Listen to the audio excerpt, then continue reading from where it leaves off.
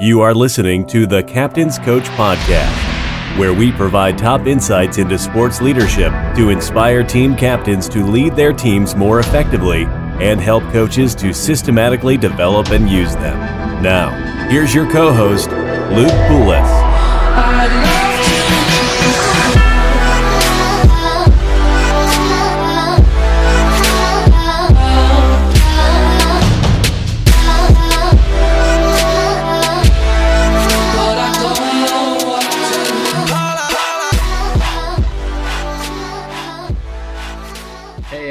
And welcome to the Captain's Coach Podcast. I am your host, Luke Poulos, and today was a fun one. Really one of my personal favorite conversations I've had on this show, and just in general, one of the best conversations I've had. Scott Mann is my guest today, and he was awesome. Scott spent 23 years in the Army and 18 of those in Special Forces as a Green Beret. He is the founder of Rooftop Leadership and serves as a consultant to government organizations, companies, and local law enforcement. He is the best-selling author of 2 books, Game Changers and Mission America, and has given 3 TEDx presentations, all 3 of which you can find easily on YouTube right after you listen to this episode. And trust me, they are well worth the combined half hour of your time. We cover a lot of ground today, starting with the narrative and narrative warfare, dissecting narrative from perception and messaging and how they all come together to create a story, his fundamental leadership values, most importantly, stressing the importance of individuals as meaning-seeking, emotional, and social animals, as he puts it. We also dive into the first aspects of an organization he looks at when helping them improve their culture, and he gives one awesome exercise that any team leader can do with their team tomorrow, next week, or next month. We talk about the importance of communication, relationships, and attitude, and specifically the importance of using relationships as our assets instead of revenue or our win-loss columns. Scott shares 2 of the best examples of leadership from his personal life and professional life, and one of the best, most succinct definition of leadership we have heard on this show. 2 awesome book recommendations also come out of this episode: The War of Art and The Little Book of Talent. If you want to learn more about Scott and his work, check out those YouTube videos I mentioned before, grab a copy of his books, and head to his website, rooftopleadership.com. One alibi for me on this episode is please forgive me for the sketchy audio quality on my end. I'm in the market for a new laptop and will look into an upgraded microphone solution. Luckily, Scott's content is unaffected, so I'll get out of the way here and let Scott bestow his wealth of knowledge, experience, and advice on another episode of the Captain's Coach Podcast. Hey, Scott. Thank you so much for joining me on the Captain's Coach Podcast tonight. How are you doing today? Hey, thanks, Luke. Thanks for having me on. Yeah, it's always awesome to have somebody from the military background on this show because it really highlights the transferability of leadership skills, across all boundaries. And as our listeners know, leadership does really transcend military, business, life, sports. So anything you hear on this show, obviously we're going to relate it back to sports. But Scott, with your experience in the military, it's going to be a huge experiences for our listeners that they don't usually get and kind of just are stuck with our normal sports conversation. So I'm really excited about this. Yeah, me too, man. I do see a lot of connection between leading troops in battle and leading military folks and sports. There's a lot of correlation there. Yeah, it's definitely a fine line for sure. And I think a good place to start this conversation, and it kind of goes back, if our listeners remember a couple guests back, we talked a little bit about narrative. What is narrative in terms of warfare, and what would you describe narrative engagement as?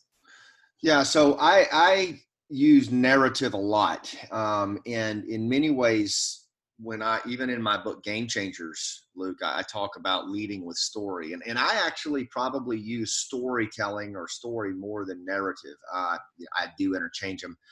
The phrase that I like to challenge leaders to develop in themselves is what I call narrative competence, and it's the ability to use storytelling in real time to meet your goals when you're engaging other human beings. And the reason that I think it's so important, narrative engagement, narrative competence, storytelling, however you want to frame it, is that humans are story animals. I've been around special forces for over 2 decades and operating in low trust, high risk environments where the language was different, the ethnicity was different, socioeconomic status was different. But the one thing that could bridge all those trust gaps and bring people together was story. I could tell a story about farming tobacco, the crappiest form of tobacco farming on the planet, that I did when I was a little kid in Western North Carolina. And the elders in those Afghan villages would just show those yellow crooked teeth and laugh their butts off, man, because they understood crappy farming. Yeah. A story could just bridge all that. And, as humans, we are wired to actually make sense of the world through narrative. We tell ourselves a story, whether we're looking at a PowerPoint slide or hearing a coach talk about, the strategy for the next game. We will tell ourselves a story to make sense of it. So the smart leader is the one that tells the story instead and lets that be what hits your listener instead of their own story. Yeah, and I think that's a really great way of framing it. Ben and I had a conversation on the show a couple months back, strictly about storytelling and the power of storytelling. So if you've listened to that show before, then the is by, or the hero, the hero of the Thousand Faces and the hero's journey. And you understand that concept and how powerful that narrative is across all cultures, and every culture across time, across the planet has had a similar structure in their storytelling. And I think it just goes to show how powerful that form of communication is. And it's almost similar to, if you can think, listeners out there, if you can think the last time someone was trying to describe something to you, how much easier it was to understand when they put it in an analogy form or formed it in the frame of a story, and just how much easier it is to understand, and how it kind of hooks your brain, and it's a pairing of the idea, the strategy, the tactics, how much better.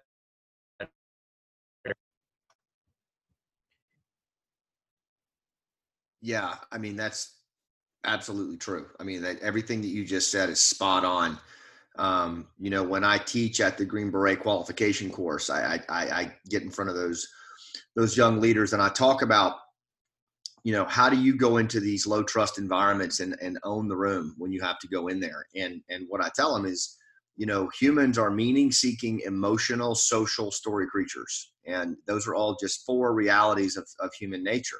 And if you learn to not only communicate through story, but also ask and listen through story, you're going to own most every room you go into. Yeah. And that's a huge piece. And it kind of goes back to one of the tenets of leadership we have, the captain's coach, that leadership is a form of self-expression, and understanding how to express yourself and how that expression is received by others is such an integral piece of leadership across the board. And how would you kind of separate or delineate between narrative, perception, and messaging, and how those kind of all interplay with each other? Well, narrative, first of all, so the question is narrative, perception, and messaging. Is that what you're all 3 separate? So narrative, how that's different from perception, and how that's also different from messaging. Yeah. So first of all, as emotional creatures, we're also status creatures, right? So humans, even though we're pretty modern, we're constantly assessing our status in the context of other human beings. It's how we've survived all these years. I mean, we operate in a social manner. So all mammals are social. Humans are the most social. So I'm always assessing at a semi-conscious level where I am in relation to the other humans around me. That's why we form tribes and clans and teams and squads and platoons. And it's just what we do. We sit atop the food chain because we're able to group and form teams better than any other mammal. Right. Or any other animal. So perception is a big part of that.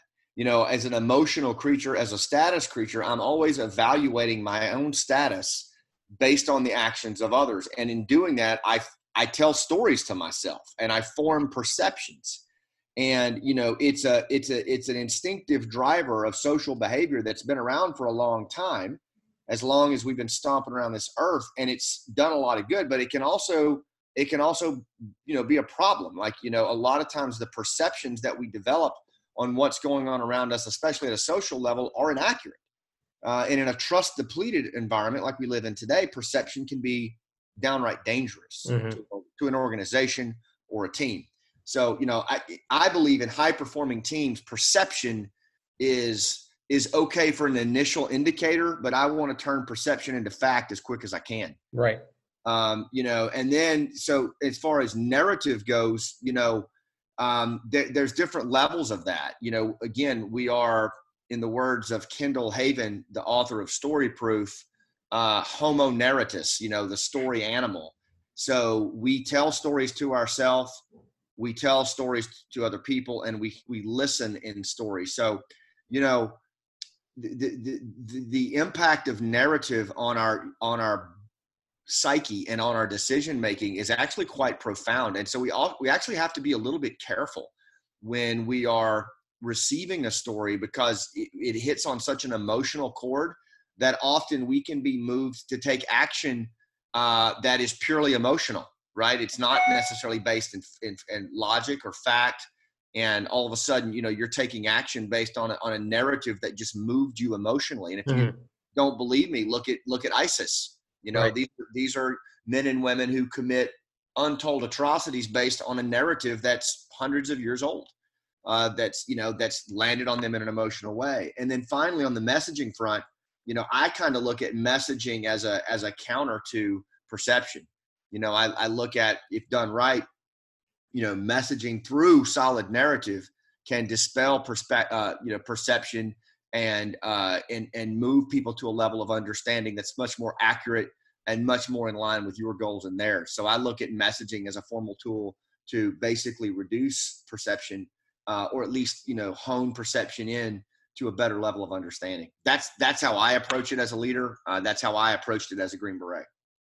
That's awesome. No, that makes sense to me. And I think, and correct me if I'm wrong here, Scott, but so basically perception is what drives our narratives and the stories we tell ourselves, at least from the initial point. And Yes. then we use messaging as leaders to influence those around us to have a clearer picture of perception and accept and come to realize the reality that is the situation around us and form a accurate narrative. Absolutely. Yeah, no, that's well said. And like I said, and it can go the other way too, where messaging comes at you through narrative and then it forms your perception of things. Right. And the thing we should always remember is that because narrative is an emotional vehicle, so it will move right through the limbic brain and it will land on your chest cavity and it will fire you up. And that's great. But sometimes we have to be careful, right? Because there are great storytellers who are charlatans. Yes, for sure. And that's where that kind of manipulation versus influence kind of plays a part. The second tenet of leadership we have at the captain's coach is leadership is influence. But there are times and situations where that influence kind of toes the line with manipulation. And I think the divide there, manipulation is either out of falsehood and a false narrative, or it is for a personal or not completely congruent with the organization's goals. So I think that's kind of where you divide those. But I love the idea that it can go both ways. It can be used for good or for bad, and can give outcome on an organization. For sure, we see it in sports all the time. Teams tell themselves, they're this down and out team. It's not a great organization. If that narrative is being received around your locker room, around the league you play in, your opponents, then and it's the self-fulfilling prophecy. But if you're a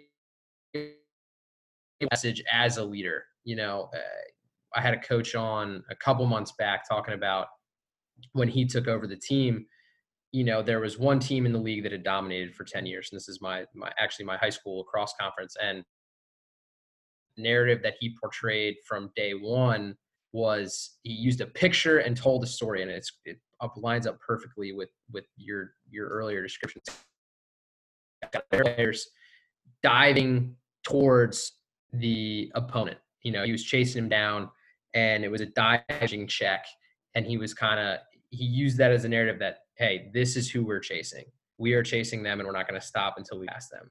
And he used that narrative and that story to frame his whole strategy for an entire program for the next decade. And they've had phenomenal success.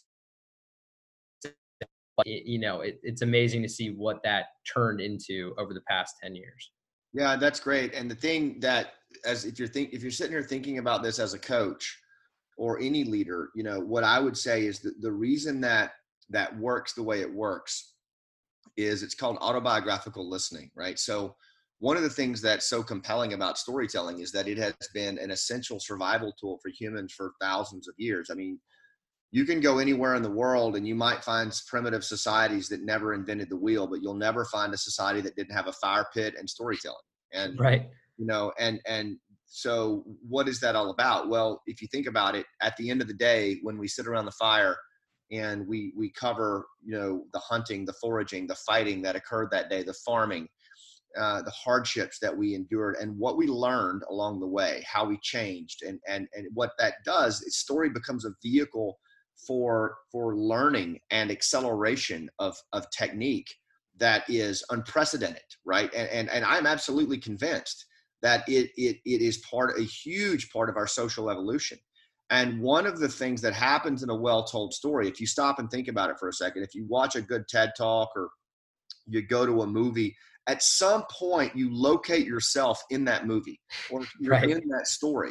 And so if I'm telling a story about my dad's battle with stage 4 non-Hodgkin's lymphoma, his battle with cancer, you're probably at some point thinking about your mom's battle with cancer or losing your sister to cancer or crap, I hope I don't get cancer, and you come into the safety of this narrative bubble and you start to process your own life. And that's where, storytelling can whisk people away onto this amazing journey of success. And like you said, with the picture of the guy diving, like that is that people locate themselves in that story and they commit. And that's the beauty of storytelling as a leadership tool. Yeah. And that is a great little yardstick there for storytelling and a narrative that you hear and you get, or even people on your team telling a story. And I can say from experience, I definitely felt that in the 2 of your TEDx videos that I've seen.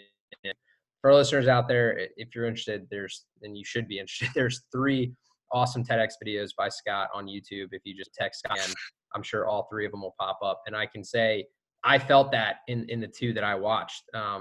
You really do. And if you think back about a little bit, is you see yourself on the team. Where do you fit in on the team? Or you see your team in the same situation that the team or the players in that movie are going through. So I think that's a great way to frame it. And it shows you how integral narrative has been today, how it's been in the past, and how important, and obviously this is kind of a loaded question, but how important do you see narrative being in the future, and specifically the future of warfare? Oh, wow. It's huge. So if you want to look at warfare, I mean, again, look at ISIS. If you want to ask yourself how important narrative is, I mean, this is a narrative of the Islamic Caliphate, right? A 7th century caliphate, a geographic parcel of land in Iraq and Syria that was at the height, of of Islamic rule. And to this day, all those centuries later, right, the reestablishment of an Islamic caliphate is so compelling to a small fraction of Islamist violent extremists that they are willing to not only kill themselves in the pursuit of this narrative, but they will commit atrocities that are beyond the pale, right, to get that done. And this is all storytelling. And this is in the modern world. I mean, these are not deranged necessarily individuals or mentally deficient individuals. Many of these people come from wealth. They come from high levels of education. And it's just one example, right? So in my estimation, in terms of warfare, narrative is going to continue to be at the epicenter of combatants. And the problem that I have right now with the United States and Western way of war is we don't value the power of narrative the way we should. And I think that's why we're still in a 19-year war. And that my son, who was 3 when the towers fell, is going to be over in Afghanistan next year fighting the war I didn't finish, because we don't think about narrative in that way. And then I would say similarly, in leadership at home, we have a similar problem with value on narrative. Yeah, and that's a great point, Scott. Just talking about some of the shortfalls we've had from a strategic standpoint, and I think it's prevalent, how powerful storytelling is in our own culture, our own society, but then realizing how powerful, and I should say not realizing how powerful it was at the time, not realizing how powerful that narrative is in different cultures, and not understanding that, hey, sometimes how we view narrative as a linear path, some cultures view their narratives in a cyclical manner, and that it just keeps coming back around, and not understanding, and it kind of goes back to perception as well. Not understanding what we perceive is not always what they perceive, and what they perceive is not always the message that we're putting out or what facts might be, because of how powerful, like you said, from the 7th century, how powerful this narrative is in that area. Yeah, 100%. I mean, and the thing, again, when you think about the people you lead, okay, whether they are athletes or Green Berets or tribal elders, humans at their core, at their operating system, are meaning-seeking, emotional, social story animals. So meaning-seeking. We will not take deliberate action without purpose. It's just the way we're wired. We're the only creatures on the planet that actually operate off of a why. And, that's when you stop and think about that, that's pretty profound. But how often do we just ignore purpose in what we do? How often do we ignore, vision and the why of why we're going to take a certain action? But yet at a primary human level, we don't act without it. If we don't know the answer to why, we won't take action that's meaningful or requires us to stick our jugular out. And so narrative answers that question. Narrative, it provides meaning and context to a human being. And so just by definition of learning the skill of storytelling, you're going to be able to address that whole meaning-seeking, emotional, social, story animal piece with one tool. And that's really good news for a leader. Oh, for sure. And as a leader, being able to tap into that, into your subordinates or your teammates, being able to tap into that is huge, because without it, your people kind of are operating on autopilot, and it's hard to make them change their behaviors without some sort of why. And I think that if you've seen it in everybody around you at some point or another, you're kind of like, hey, what are you doing? Why are you doing that? And they don't know. There is a why behind that, but they've kind of been brainwashed or just gone into that autopilot mode where they're doing what everyone else is doing, or they're doing something that's not necessarily beneficial to them because they've just completely ignored the purpose behind it. And once they see it, once they realize, hey, this isn't actually what I wanted, my long-term strategy, they kind of are able to shift that. And that's the real motivation for change. And like you said, as a leader, being able to understand that and being able to tap into that in those around you is what separates transformational leadership from just, mediocre leadership. Yeah, I agree. And if you read Sports Icon's book, Don Yeager's book, Great Teams, he looked at 16 habits that great teams have. And the number one thing in all of those teams he evaluated was organizational why. They knew their why.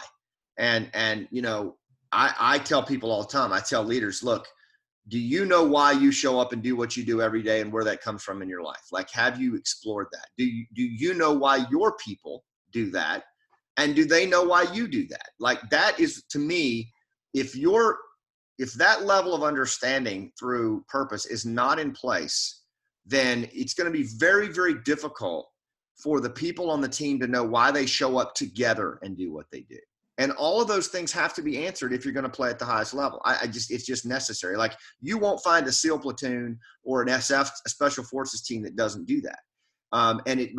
Because we know that when the bullets start flying and things get real hairy, we've got to be able to have that visceral understanding of why they're there, because everything else is going to fall away. And, again, use of narrative, just storytelling is a great way to do that. But taking the time to do that, Luke, when risk is low, before you get in the game, before you step into the arena, during the off season, man, it's the rocket fuel that gets you to the final moment.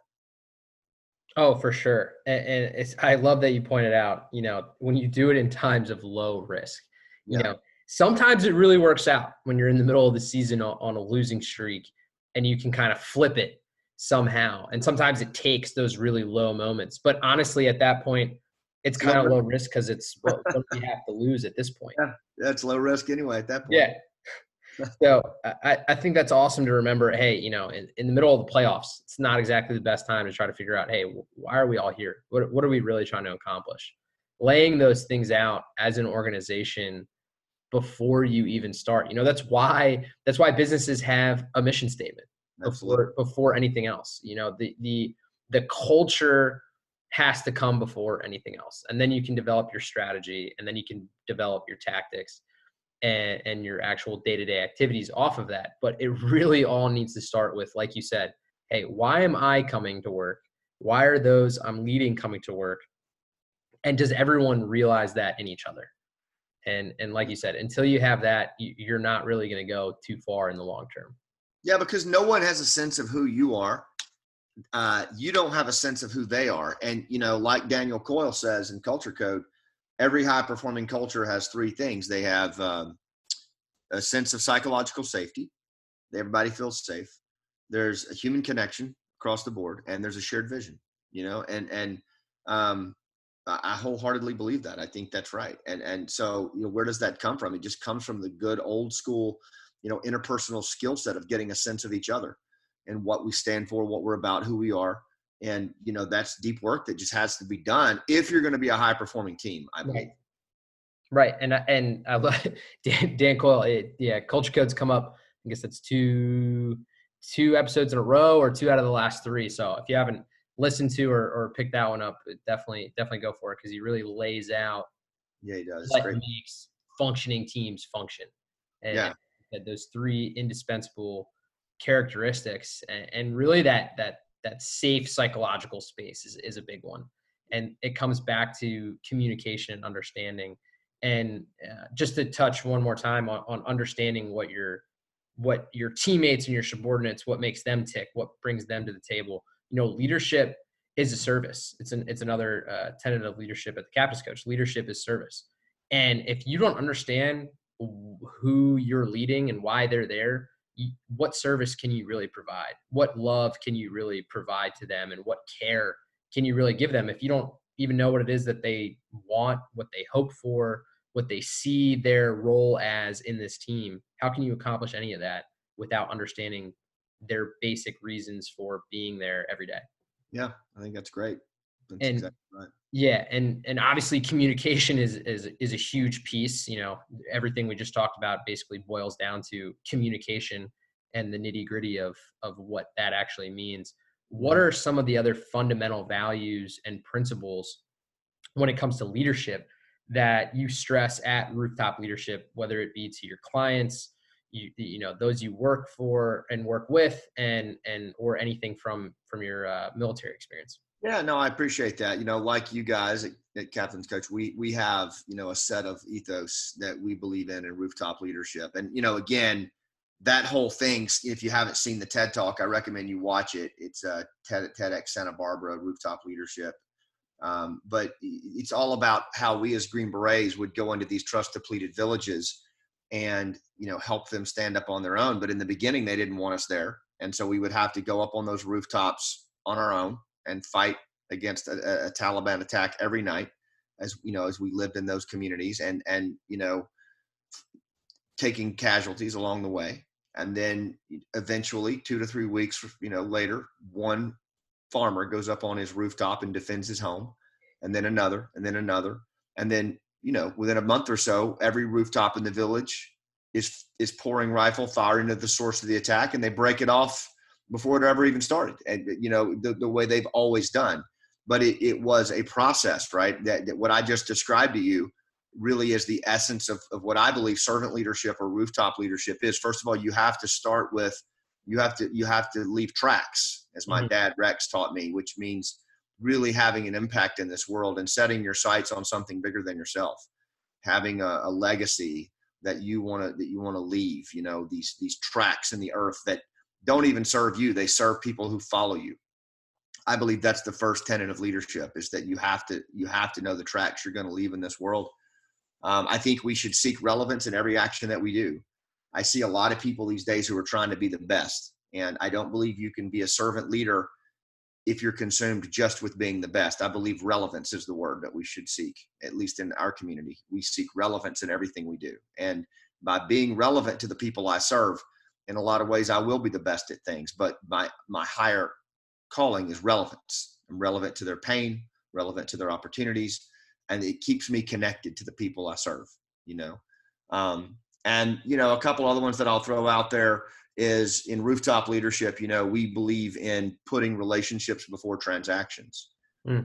We believe that relationships are the commodity of life, and that, whether you are a business or whether you're a team or whether you're an infantry squad, you are measured in the relationship portfolio that you hold, and you build relationships when risk is low and you leverage them when risk is high. Right. So I'll stop there. No, I think that's great. I love the relationships over transactions. I mean, you see it in every great organization, right? Whether that be in sports or the military or business. Those organizations, those teams, when you talk to their leadership or you talk to even, the lowest member of the team, what they'll tell you is that they stress their culture and their relationships and their interactions and their communication above the wins and loss columns, above the profit margin, above any of their, strategic outcomes or even better, their strategic outcomes are based on how well their culture is doing, and they have just different metrics. But, kind of secondhand to that, downstream from that is the success that we see on paper. And I think that's a great way of framing it. The relationships will always come first. And then second, I love being relevant. And I love the idea of not always focusing on being the best, especially when you're in a leadership position. Sam Walker was on my show a couple months back, the author of The Captain Class, and he profiles 18 of the greatest sports dynasties in the last 100 years. And he finds one thing in common between all of them, one thing and one thing only, a transformational captain. And that these captains all had very similar traits. And one of the traits that he found very intriguing was that they're not always the best player on the team. And the Brazilian soccer team was his prime example. Was Pelé, who might be one of the greatest soccer players of all time, was never captain of any of those World Cup championship soccer teams. There was always another person designated as captain. Right. And when he asked those guys, why was Pelé never captain, they answered pretty bluntly, when you're the greatest player in the world and the greatest soccer player in Brazil, you don't have time to focus on all the stuff a captain has to focus on. So I think that puts it in the mindset here that if you're focusing on being the best, you're probably leaving out some responsibilities for those around you. Some of that, You can't be a servant leader, like you said, if you're focusing only on yourself and how great you are.